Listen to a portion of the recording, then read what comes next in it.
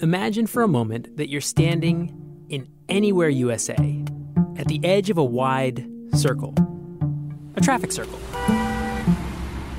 Two busy lanes of traffic curve around the circle in front of you, and highways stretch out in four different directions. A McDonald's squats squarely to your right. Yeah, can I get an order of hash browns? There's a Wendy's on your left.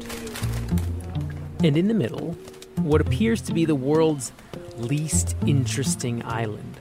A boring patch of weedy grass surrounded by oceans of pavement.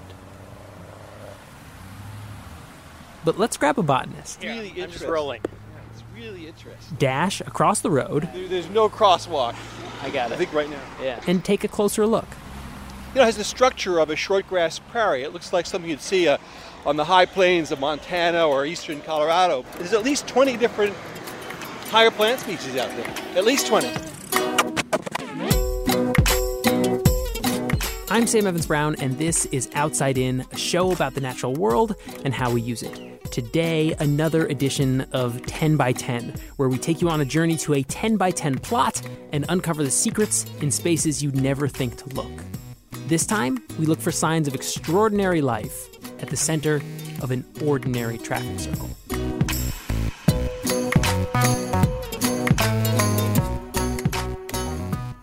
So honestly, if I were driving past a flat, treeless traffic circle and I said, "Hey, what's that stuff growing there?" You'd say something like, It's called grass, Sam. Big whoop. But I'm here to blow your mind with some grass facts.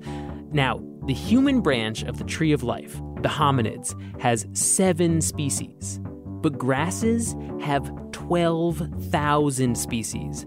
There are pretty grasses, gross grasses, tall grasses, golfy grasses, sea grasses. Grass, it's not just for lawns. And so while you might just see grass, our botanist, Tom Lee, sees multitudes. First and foremost, the weeds. Mainly crabgrass. There's some quackgrass, another weed. The common ragweed over there, which causes... Crabgrass, quackgrass, and that old standby. Oh, look, dandelion. This is not on my list. I didn't see this yesterday, but this is... Then there's the pretty stuff. The stuff you'd probably call wildflowers, but can be more accurately described as broadleaf herbs. Brown-eyed Susans, and there's some kind of a coreopsis right here, and there's... What's a coreopsis? Wow, I missed this too. This is butter and eggs, Linaria vulgaris. There are even a few plants that you might find at your farmer's market.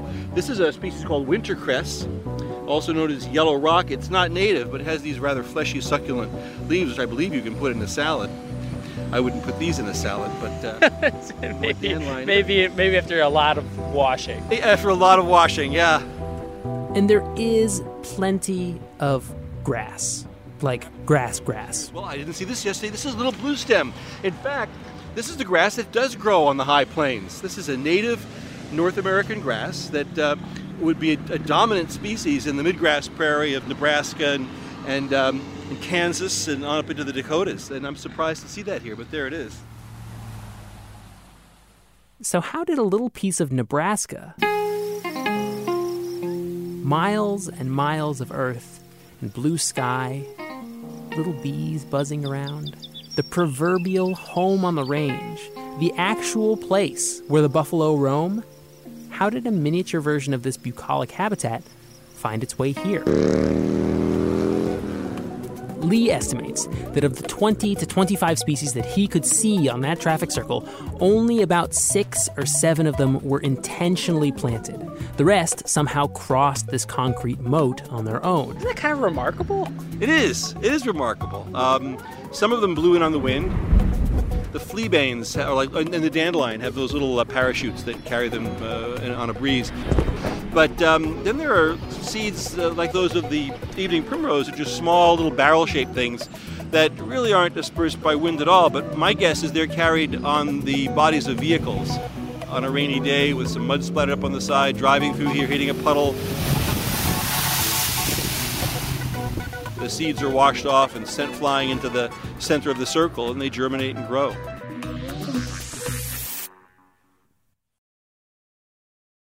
So far, if we're looking for plant life in unexpected places, we're doing pretty well. But what about animals?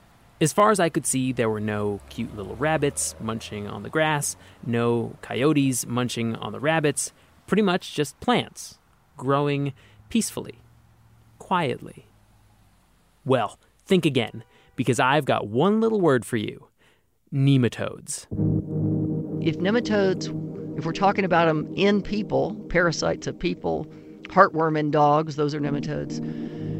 People don't like to talk about them, but if you look at them in soil, they're pretty cool. That's Diana Wall, a nematode expert and biology professor at Colorado University, and she's here to introduce us to the secret world of soil microbiology.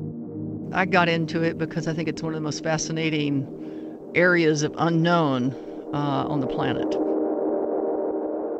Nematodes, by the way, are little roundworms, many of them smaller than an eyelash. And soils are teeming with them.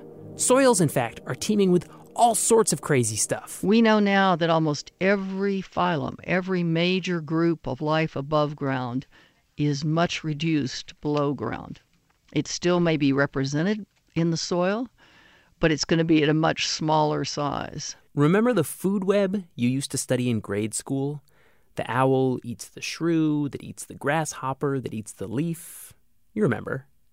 Most food webs go no further than plants, but there's a whole nother food web, complete with tiny equivalents of herbivores and predators happening right beneath your feet.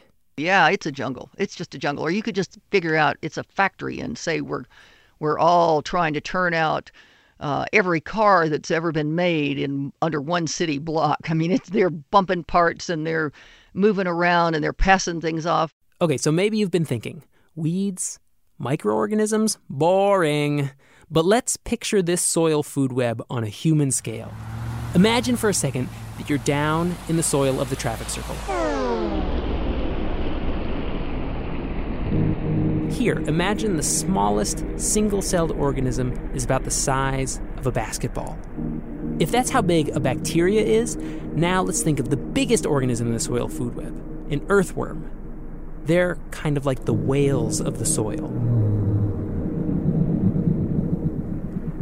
Now picture those tiny nematodes, the Latronema. Normally, you can just barely see it. It's about 1,000 microns long, which is like 5 or 6 times the width of a human hair. If the earthworm is the length of a college campus, the Latronema is now the size of a school bus. And at the head of this nematode, you'll see something out of a horror movie, a giant mouth with a circular row of gnashing teeth. But that's not all. There are parasitic nematodes that have what look like hypodermic needles sticking out of their mouths. They use it to puncture plant roots like some kind of vegetarian vampire worm. Well, I'll name another one, a Laphanema, that looks like it's got little elephant ears. It's a nematode that's got a roundworm with little elephant ears is what it looks like to me. And then you start looking at others and they look like they have crowns. The very differences in morphology of what things look like. Yeah, this is deep sea, this is outer space, this is science fiction.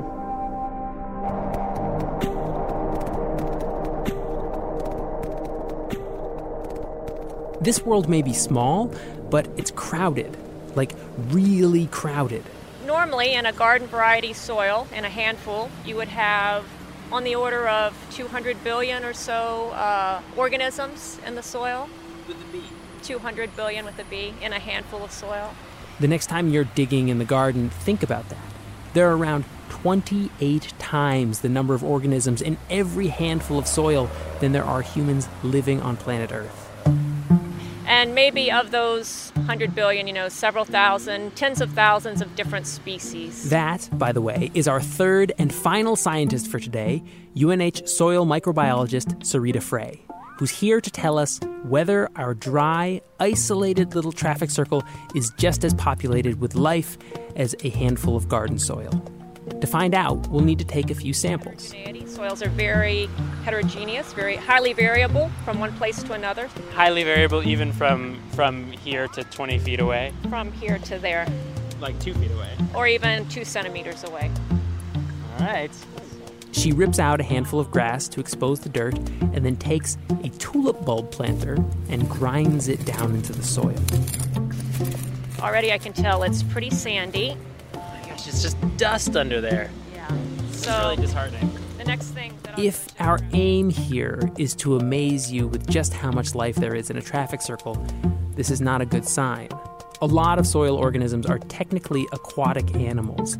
They want to live where it's nice and wet. And right now, this region is going through a pretty bad drought. But just as lots of woodland critters hibernate through the winter, many microorganisms have adapted to live under even the harshest environments. Here's Diana Wall. You can put them under liquid nitrogen. You can put them in a freezer. You could keep them on your shelf for, 60 years. I think they've kept some nematodes and just dried in a sack on a shelf in a lab. And then you bring them back into the lab and say, hey, here's some water, and you can watch them come back to life. After we get our samples, we run back across the road and head over to Frey's lab. She pops them into mason jars, adds a little water to bring the little buggers back to life, and then leaves it in the awesomely named environmental chamber. Like a fridge, but whatever you want. Which is basically a big, sterile, walk-in cooler that's not actually cold. For this soil, I'm thinking we'll leave it in for a couple of days, and then we'll come back and measure the amount of carbon dioxide that has accumulated. Just like us, microorganisms breathe in oxygen and exhale CO2.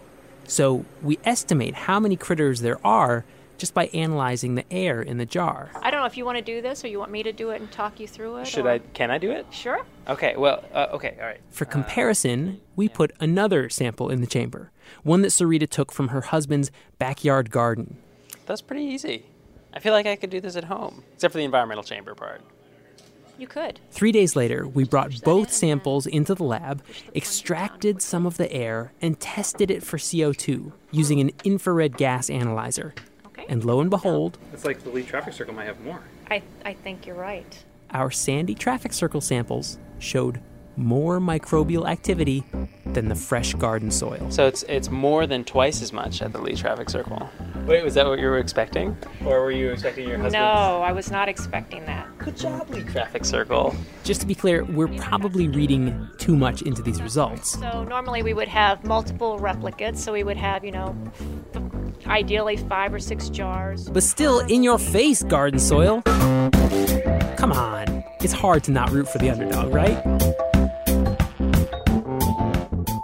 Soil is considered one of the most diverse habitats on the planet, even, potentially more diverse than a rainforest in terms of the organisms that live there and the complexity of these relationships that you're talking about. And we just know so little about them. Here's the thing. Even our rainforests have countless species that we have yet to discover, and those are big enough that we can walk around inside of them and look at the species in jars. So just imagine that under your feet, it's like there's a vast and endless rainforest that's too small to see. Tens of thousands of species in a handful of soil, potentially, and less than 1 to 10% of those are known to science. Less than 1 to 10% are known to science. And the crazy thing about this is all of those different species that we know nothing about, they're everywhere. Here in New Hampshire, in a traffic circle, we've got our own crazy world. Down in the Amazonian rainforest, they've got theirs. Diana Wall has even found soil microbes under the ice of Antarctica. So remember, next time you're driving on a boring stretch of highway and you round a dusty patch of overgrown grass, remember that the grass growing there may have hitchhiked for miles on the mud flaps of tractor trailers. Remember that there in the dirt, there are microscopic predators with no names, hunting for a prey that no human has ever seen.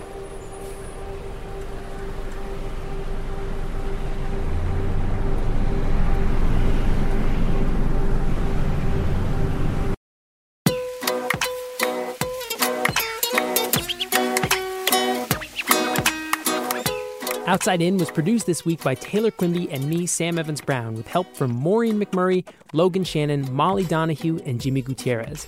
Special thanks this week to our UNH experts Tom Lee and Sarita Frey for being willing to run across 2 lanes of traffic for this story. Sarita's crew is actually doing a DNA analysis of our soil microbes, but that's not something you can just do in a couple of days, so we'll let you know what they find once we get our results back.